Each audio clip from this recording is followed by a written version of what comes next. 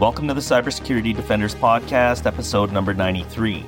My name's Christopher Luft, and I will be your host. On today's episode, we're going to be chatting with Adnan Khan, lead security engineer at Praetorian. But first, a word from the sponsor of this show, Lima Charlie. My name is Maxime Lemaitre-Brassard, and I'm the founder of Lima Charlie, the company behind the SecOps cloud platform. Cybersecurity tools today need to evolve from the one-size-fits-all silos into a modern tool set to adapt to the specific needs that you have. The SecOps cloud platform works by providing you with full access to the underlying security tools and infrastructure. Everything's on demand with no minimums, no contracts. It's an approach that's really like AWS has done in IT. We offer a full-featured free tiers, no credit cards, no contracts, nothing. Get on the platform today, deploy an EDR, start ingesting logs, build a product, start an MDR, an MSSP, whatever you can imagine. We're making security flexible so you can build what's possible. You can learn more or get started for free at limacharlie.io.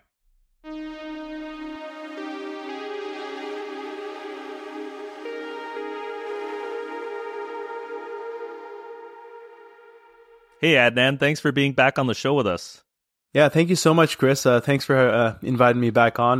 Had a great time joining your podcast back in May of last year, and I'm excited to talk about some more interesting things related to probably some similar topics. Yeah, and for anybody who maybe missed the last episode, do you want to introduce yourself quickly and tell us what you do?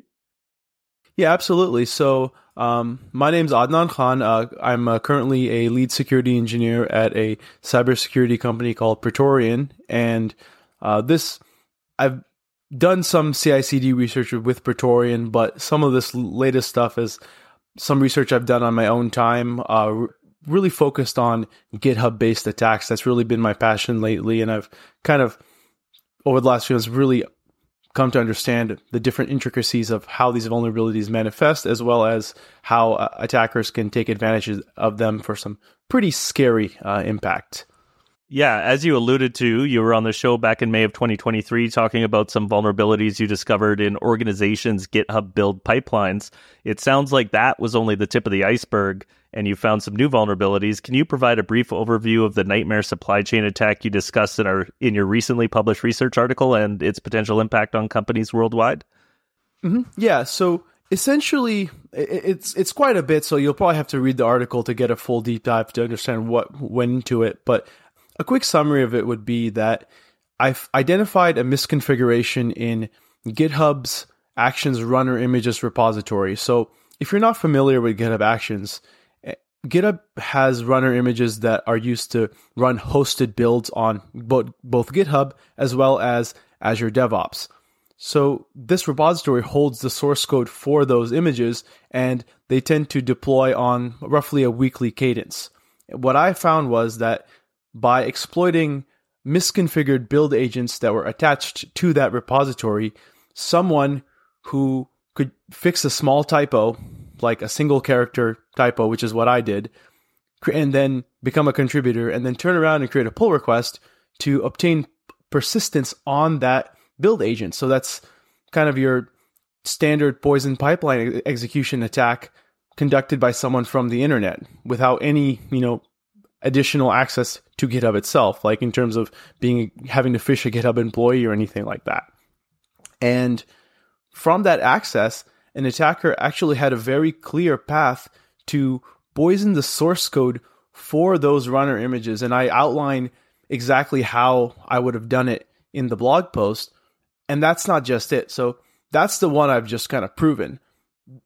Depending on how they had it configured in the backend and how they actually did deployments, it's very likely that someone could have just modified those builds in flight, and then that image, whichever one they chose to pull into their production pool, would just end up in production. Now, I can't say that for certain because I didn't take this all the way, but that's kind of, I leave that up as an open question. However, poisoning the source code was clear because of what you can see from the external perspective.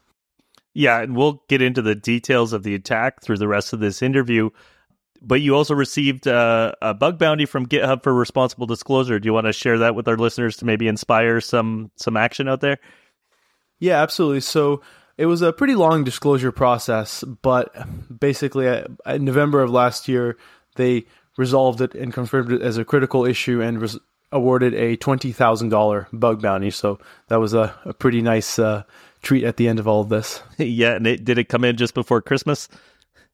I think it was November 14th is when they kind of awarded it and closed out the report. Oh, right on. Well, congratulations. Like I said before we turned on the recording, I was very impressed by the research, and I'm really excited to talk about it. So I guess for those that may not be familiar with concepts around continuous integration and continuous deployment, can we quickly talk about why we have those and what a runner is in that context? Yeah. So, it's a pretty complicated, system for, someone who's not really familiar with it. But essentially, when it comes to continuous integration with GitHub Actions, there are runners that execute builds. Now, I touched on this earlier, but there are GitHub hosted runners, and these are ephemeral. They're spun up in Azure. They're torn down after a build finishes, and they have a clean environment, and there's no way to poison builds between runs. If you could just execute on one of their runners, the next runner has no kind of knowledge of what happened before. So there's also another type called self-hosted runners, which is essentially you download and install an agent that is published by GitHub, and that will just connect to a particular repository or an organization, and that will be able to run the same workflows that those hosted GitHub runners can run. So they'll pick up the files, they'll perform the build tasks, and do some cleanup. But the key thing here is that by default, these self-hosted runners are non-ephemeral. So essentially, I take the agent provided by GitHub, I put it on my machine, and then I have the builds that I'm pushing to GitHub run on my machine and get ready for production. Absolutely. And it's because GitHub has made this software so easy to use. In many cases, you just see people just drop it on a dev box they spin up themselves. So in a way, it kind of ends up being shadow IT. Mm-hmm. Of sorts. Yeah. And I think a lot of these cloud companies are guilty in a thing we see in security, especially in the cloud, is everything's made to work easily, because if people run into snags when they try it for the first time, they're not going to use your product. And so that usually means really poor security. And that's kind of the case here, isn't it? Absolutely. GitHub is, I give so much credit to GitHub. Like, they've made CI/CD systems so easy to use. Like, if you've ever had to deal with setting up Jenkins pipelines maybe 10 years ago, like it's painful, and GitHub Actions is so much less painful than that. Mm-hmm. And this default configuration, part of the problem, as you mentioned, is once you're a contributor, you can fork from a public repository and in that process end up with some permissions that allow you to do something else, right? Yeah. So GitHub has a couple different tiers when it comes to repository GitHub Actions workflow event kind of association. So you'll have none, you'll have contributor, you'll have collaborator, you'll have member and administrator, I believe. And collaborator, member, and administrator, now those someone has to explicitly grant you permissions, but that contributor one is where essentially that just means you've previously had some sort of code change merged in. Like, it could be complex, it could be simple, but that's something that, from a security perspective, right, that's members of the public. It just means they have to do a little extra step to get there. Yeah, and so the problem here is that any fork pull request can make any modification to the workflow YAML files, including changing the runs on field, which is mentioned in your article, and that gives them access to the self-hosted runner that normally does not execute workflows from public forks. Is that right? Yeah, absolutely. So the default setting is essentially the workflows from a pull request trigger, regardless of where they run on, only require explicit approval if that person is a first-time contributor. And then if they're a contributor, then by default, their workflows will just run. And you touched on this earlier, but this is for usability, it's for speed of development. If you have a repository with a lot of contributors and some maintainer needs to go and look at every single change, hit approve, and then the test run, and then it might fail, and now they got to look at everything again. So it's done for speed of development and usability. Right. And then so by changing the workflow file within their own fork and then creating a pull request, anybody can run arbitrary code on the self-hosted runner? Yes. So if if the self-hosted runner is just configured at a repository level with default settings, then anyone can just run code on it, and there really isn't anything to stop that, barring some specific pre-job hook script that checks for external runs. Again, there's a lot of ways to hack together a solution that'll stop the problem, and I've definitely seen that in the wild, but kind of that base case is exactly what you've described. Yeah, and that's probably like 96, 97% of companies are just running with default configurations. In your research, you successfully proved this out on GitHub itself, and you got a commit, I think it was a simple spelling error accepted, and then once you had that contributor status, you planned the attack in depth. Yep, absolutely. So it was, I believe, a one-character typo, and it was merged about 2 days after I had submitted the pull request. And this was with a brand new account.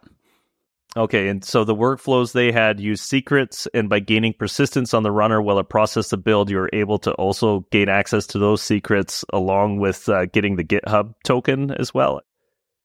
Yes, and this is where kind of most of the nuance comes in the attack path. So essentially, after I obtain persistence on that runner, now I have a process that's running after my build is completed. So I'm now sitting on that runner, and in order to obtain persistence, I chose to install another GitHub Actions runner, and we can probably touch more on that later. But essentially, the next time a build executed from a non-fork PR, like this is a push to a feature branch or something that the maintainer ran manually or something on a schedule, those builds would have a GitHub token that has write access and access to secrets. Because by default, and actually, this is in all cases, fork PR workflows just don't get secrets, and they don't have a GitHub token with write access. So no, you can't really do anything there until you violate that interbuild boundary, which is what I was able to do by persisting on the runner. Yeah, and I was quite fascinated how you did that. So you basically modified a linter.yaml file, and near the bottom, you pulled in a script from somewhere and had it run. And as you mentioned, you created a self-hosted runner within the self-hosted runner. Yeah, that's exactly what I did. So the key here for this attack to work would be there's a small period of time between like an hour or two where someone, if they looked at it, would be like, something's off, and they could lock things down. So I needed to kind of hide in plain sight until that next workflow ran that I needed to conduct the next phase of the demonstration. So I chose the linter because it would blend in plain sight, and someone would actually have to go and look at that workflow file to see that something was amiss. And precisely, had a script, curled it down from a GitHub gist, and then that basically installed another runner into another directory. And I knew that was going to be safe because since it's already a runner, I know the IP addresses and host names that it needs to talk to are open if there are any firewall rules, and that's not going to trip up any EDR or anything present on the system because, again, it's already running the same software. Mm-hmm. And anybody looking at the logs is just going to see another runner, and there's nothing about it that would send off any alarms. Yeah, I mean, if someone's looking at those logs at all. Yeah, right. Okay, so after the initial stage of this attack, you essentially had a web shell on the runners. How did you then use this to exfiltrate data? Yeah, so the way I set up a web shell was it was connected to my repository, and I just created another workflow that I could use to run commands on it. So once I had the web shell, I needed to wait for another scheduled job. And this is kind of why I timed my attack when I did, is that there was a nightly run that used those runners. So I knew that if I got on the runner and then that scheduled build executed, I'd be able to steal the GitHub token from that build. And in this case, the way I stole it was to take it from the git config file from the checked out repository, because the actions checkout reusable action places the GitHub token in a base64 encoded text into that file. So if I could just read that out, then I'll have that token, and then that token will be valid for the duration of that subsequent build. Mm-hmm. And you were even able to delete the run logs for each workflow your PR triggered? Yep, absolutely. So in this case, they had a GitHub token with kind of the full default write access. And and I can touch on this later, but essentially by having all that write access, am able to clean up more, and I'm also able to do more in terms of lateral movement because of that lack of kind of principle of least privilege that was implemented in that case. So yes, I used that to delete the run logs, and at that point I was like, okay, no one's going to catch this because the run logs are gone. I have a PR that's closed. You kind of have to look into the comparison to see any evidence of modification. So at that point, I had gotten past like the riskiest part of this demonstration. Right. And then, yeah, you were free to operate with less guardrails or less probability of being discovered. Absolutely. Okay. And in the documentation of your attack on GitHub, you established persistence on some of the build agents, but it was limited because you accidentally installed your C2 on the checked out repository. What happened there, and what could have happened if you were able to stay on the main repository? Yeah, so in this case, I had actually shelled multiple runners at the same time. So I had the the runners used to build the Mac images where I didn't make that mistake, but the runners used to build the Windows and Linux images. I think I had just like an error in like the home environment variable or something in my implementation script that I pulled down, and it just didn't go to the right directory and installed it in the working directory, which was the checked out repository. And as a result of that, when the next build ran, the repository gets cleaned of all files that aren't from GitHub. So it cleaned up all the runner files and credentials that the runner uses. So it just basically died at that point. And it was just one of those operator mistakes there. I could have easily turned around and reshelled it and everything would have been fine, especially since I had that other runner where I could steal tokens from. I could have shelled it and then used that same token to just clean the log and it would have been fine. However, at this point, I had what I needed to demonstrate impact, and I didn't feel a need to go and attack it again just to get a shell on something. So at that point, I just opted to move on. But you were live on the runner for 5 days? Correct, yeah. So the Mac OS runner, and this is where I was able to put all the impact that I needed. I had the runner on runner there for 5 days until I basically removed it myself. Once GitHub confirmed that, yes, they've accepted the bug, triaged it, and they started rolling out fixes, so I killed it itself. It wasn't like they went and cleaned it up. I cleaned up my own payload. Okay, and I guess like to put it into context, like one of the worst case scenario kind of outcomes that could have came out of this is that like a skilled attacker could have monitored the build pipeline until they saw a high value target, and then slip arbitrary code into that code base at build time in a way that would go undetected. Yeah, so what you're describing is essentially what someone would be able to do if they were able to backdoor the runner image. So that's someone. So think about like this would be like a SolarWinds style attack, right? So someone's poisoned the runner image. Now all of the hosted images used by GitHub has some malicious code running in it. Now, if you started doing something overt in every single run, someone somewhere is going to catch it, right? So if someone was a really skilled attacker, what they would need to do is modify something that always runs and have it check to see if it's running a workflow on behalf of a high value target organization. This could be a block crypto company. This could be a cloud service provider, someone where if they could capture secrets from them, they could conduct significant lateral movement instead of doing something on every run, setting off alarms, and then kind of losing that level of access. Yeah, and given that almost everybody is on GitHub, the potential impact is crazy. Yeah, absolutely. And again, this is one thing where some additional guardrails would have also had to fail, right? Like someone would have had to slip code into the repository and hope that no one would notice it for a week until the next deployment round. Or if the deployment process on the back end just involved some, say, static scanning, and then it didn't pick anything up and it made it into the production pool. So it wasn't like immediate, right? So it wasn't a free pass to all of these things, but it was the beginning of a path that could have led to these kind of things. Correct. And from my observation and just my general kind of understanding of this repository, I'm pretty confident someone could have slipped a single code change in, especially with how they're pulling a lot of third-party dependencies. Like they're just referencing releases by tags, so you could just fix a tag and make the commits like hard coding commit SHA, and then it's actually to a malicious commit SHA. Like it would have been, there would be a lot of sneaky ways to poison the image without someone noticing for at least a few weeks. Yeah, and like you said, a skilled attacker who's experienced, who understands the human side of all of this, they could have crafted it just like the way you planned your attack for when these builds were running, right? Yeah. Yeah, so I mean, great work. A little bit terrifying. There's never any end of things to be anxious about working in this industry.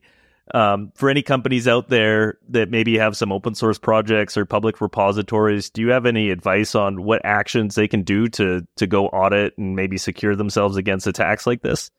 Oh, absolutely. There are several steps organizations can take to protect themselves against this kind of contributor, PR, self-hosted runner attack. So first of all, it's if you have a repository and there isn't like a strict business need for requiring PR workflows to run without approval, it's best to just set it to that more restrictive setting. So that'll make it so maintainers at least have to review the code, and then to exploit this would be more of a social engineering attack instead of just taking advantage of a misconfiguration. So that's by far the easiest setting to make change to make. Now, there's also other restrictions that someone can make. So self-hosted runners, when they're attached to the organization level, they can be placed into groups. And you can actually restrict runners to a specific group and then tie that group to a specific workflow. So say you have a workflow called public runners, and they can only run off of a specific tagged workflow in the main branch.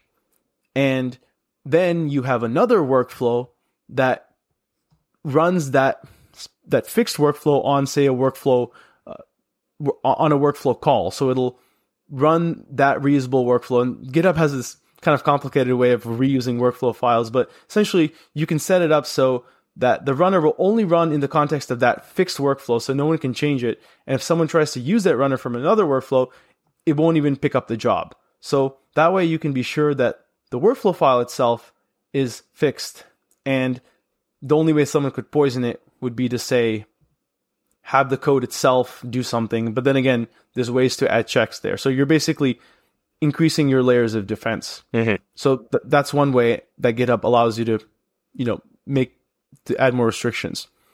Finally, the general recommendation for self-hosted runners really is to follow SALSA guidelines, which is one clean runner for every build. So by having everything ephemeral, you prevent an attacker from poisoning other builds, stealing secrets from other builds, as I demonstrated in this attack. Okay, so in the spirit of the cloud, just build things up when you need them and tear them down when you're done. Yeah. And again, it's easier said than done, right? One of the big reasons why people use self-hosted runners, and in the wild, this is very much the case, is compiling Rust packages, running something on GPUs that you need to compile that might take hours. So that's the whole reason they're using them. So if they went to ephemeral runners now, they have to add some additional complex caching system that where the compilation's cached, but there's no way to poison it, but the builds are ephemeral. And now you add layers and layers of engineering, and that just means more time and more money at the end of the day. Right. Interesting. And Adnan, you had built a toolkit that's available on GitHub called the GitHub Attack Toolkit, which I think is Gato for short, which is Spanish for cat. So I'm curious about that. Can you tell our listeners about that? Yeah, absolutely. So GitHub Attack Toolkit is a tool that I led the development of back at the beginning of 2023, along with two of my colleagues. And this was kind of a tool that we debuted at a ShmooCon talk that we gave at the beginning of 2023. And yes, it's named Gato for short, just cat, and then the mascot's a cat. So it's just kind of a play on words there. And it kind of flows off the tongue nicely, and you can remember it. So I think we picked a good name for it. So what this tool does, and I've added some new features to it over the last few months, and what it does is it can scan public repositories for self-hosted runners that are non-ephemeral. And the way it does this is kind of clever. So you can't actually tell that just based on looking at a workflow file. And you can't query the API endpoints that tell you about self-hosted runners without being a repository admin. But what it does is it downloads all of the run logs from previous workflows. And it uses a combination of static analysis on the YAML files to determine, okay, is this running on, say, Ubuntu latest or Windows latest? No. If not, then okay, let's pull the workflow logs for this file and see what the runner information is. And in the run log, you'll learn if it's a self-hosted runner, if it's a repository level or an organization level runner, the group of the runner, and what labels were requested. So you can learn a lot about what the runner is without actually having any permissions to the repository. Second, there's a way to figure out if a runner is non-ephemeral using, again, another heuristic. So when the actions checkout reusable action runs, if there are any previous files in the repository, it does something called it cleans it. So it cleans the repository of old files. That's actually what got me earlier in the attack, but it'll print that out. So if you see a run log and you see cleaning the repository, you're 99.9% sure it's a non-ephemeral self-hosted runner, because if there's anything in the repository, that means you know it was from a previous build. And even if, say, they have something where the runner is ephemeral, but they're caching that directory, well, again, it's still useful to you because you can poison that, and now you can break that boundary by altering files. So it's still worth looking into. So it uses that heuristic, and it can scan an entire organization in a couple of minutes. So you can just run it on Microsoft, and a couple of minutes later, it'll tell you which Microsoft repositories have non-ephemeral self-hosted runners attached. Very cool. I'll most certainly link that in the show notes if anybody's curious about playing around with it. I know as part of your disclosure, there was also some other companies you reached out to, PyTorch, and do you want to just briefly tell me about what the knock-on effects of this were? Yeah. So after I discovered this vulnerability, I reached out to one of my colleagues, John Stawinski, and asked, hey, do you want to team up and go find this bug across all of GitHub? Because quite frankly, there were so many of these vulnerabilities that I couldn't find, report, and operate on them myself. So we decided to pull someone in and find this at scale before GitHub, say, close this vuln class off. And quite frankly, I'm surprised it's still an option. I honestly thought they would close it off within a couple months, but here we are. So essentially, PyTorch was an operation that John conducted, and that was the same vulnerability class with fixing a typo and then getting on a self-hosted runner. And that one was pretty scary because during that, John was actually able to steal a personal access token belonging to the PyTorch organization, and that had access to private repos. It could modify code directly. And that's where that lateral movement risk is so high, where it's not just a runner. It's like once you steal a secret, now you can use that to do more supply chain attacks. Yeah. Wow. All right, Adnan, thank you so much for coming back to join us on the podcast. Super interesting research. Would love to talk to you more as you guys go farther down this rabbit hole. Awesome. Again, and thanks, Chris, for having me. Yeah. Take care, sir. All right. Likewise. Bye. And that concludes this episode of the Cybersecurity Defenders podcast. If you have any feedback or ideas for future topics, please send an email to defenders@limacharlie.io. You can access the intel we talk about on the show in real time and join the conversation on the Lima Charlie community Slack channel at slack.limacharlie.io. If you've enjoyed the show, please consider sharing it with someone or leaving a rating or review. And don't forget to subscribe on whatever platform you're listening from. Thanks for listening in. We'll see you on the next episode.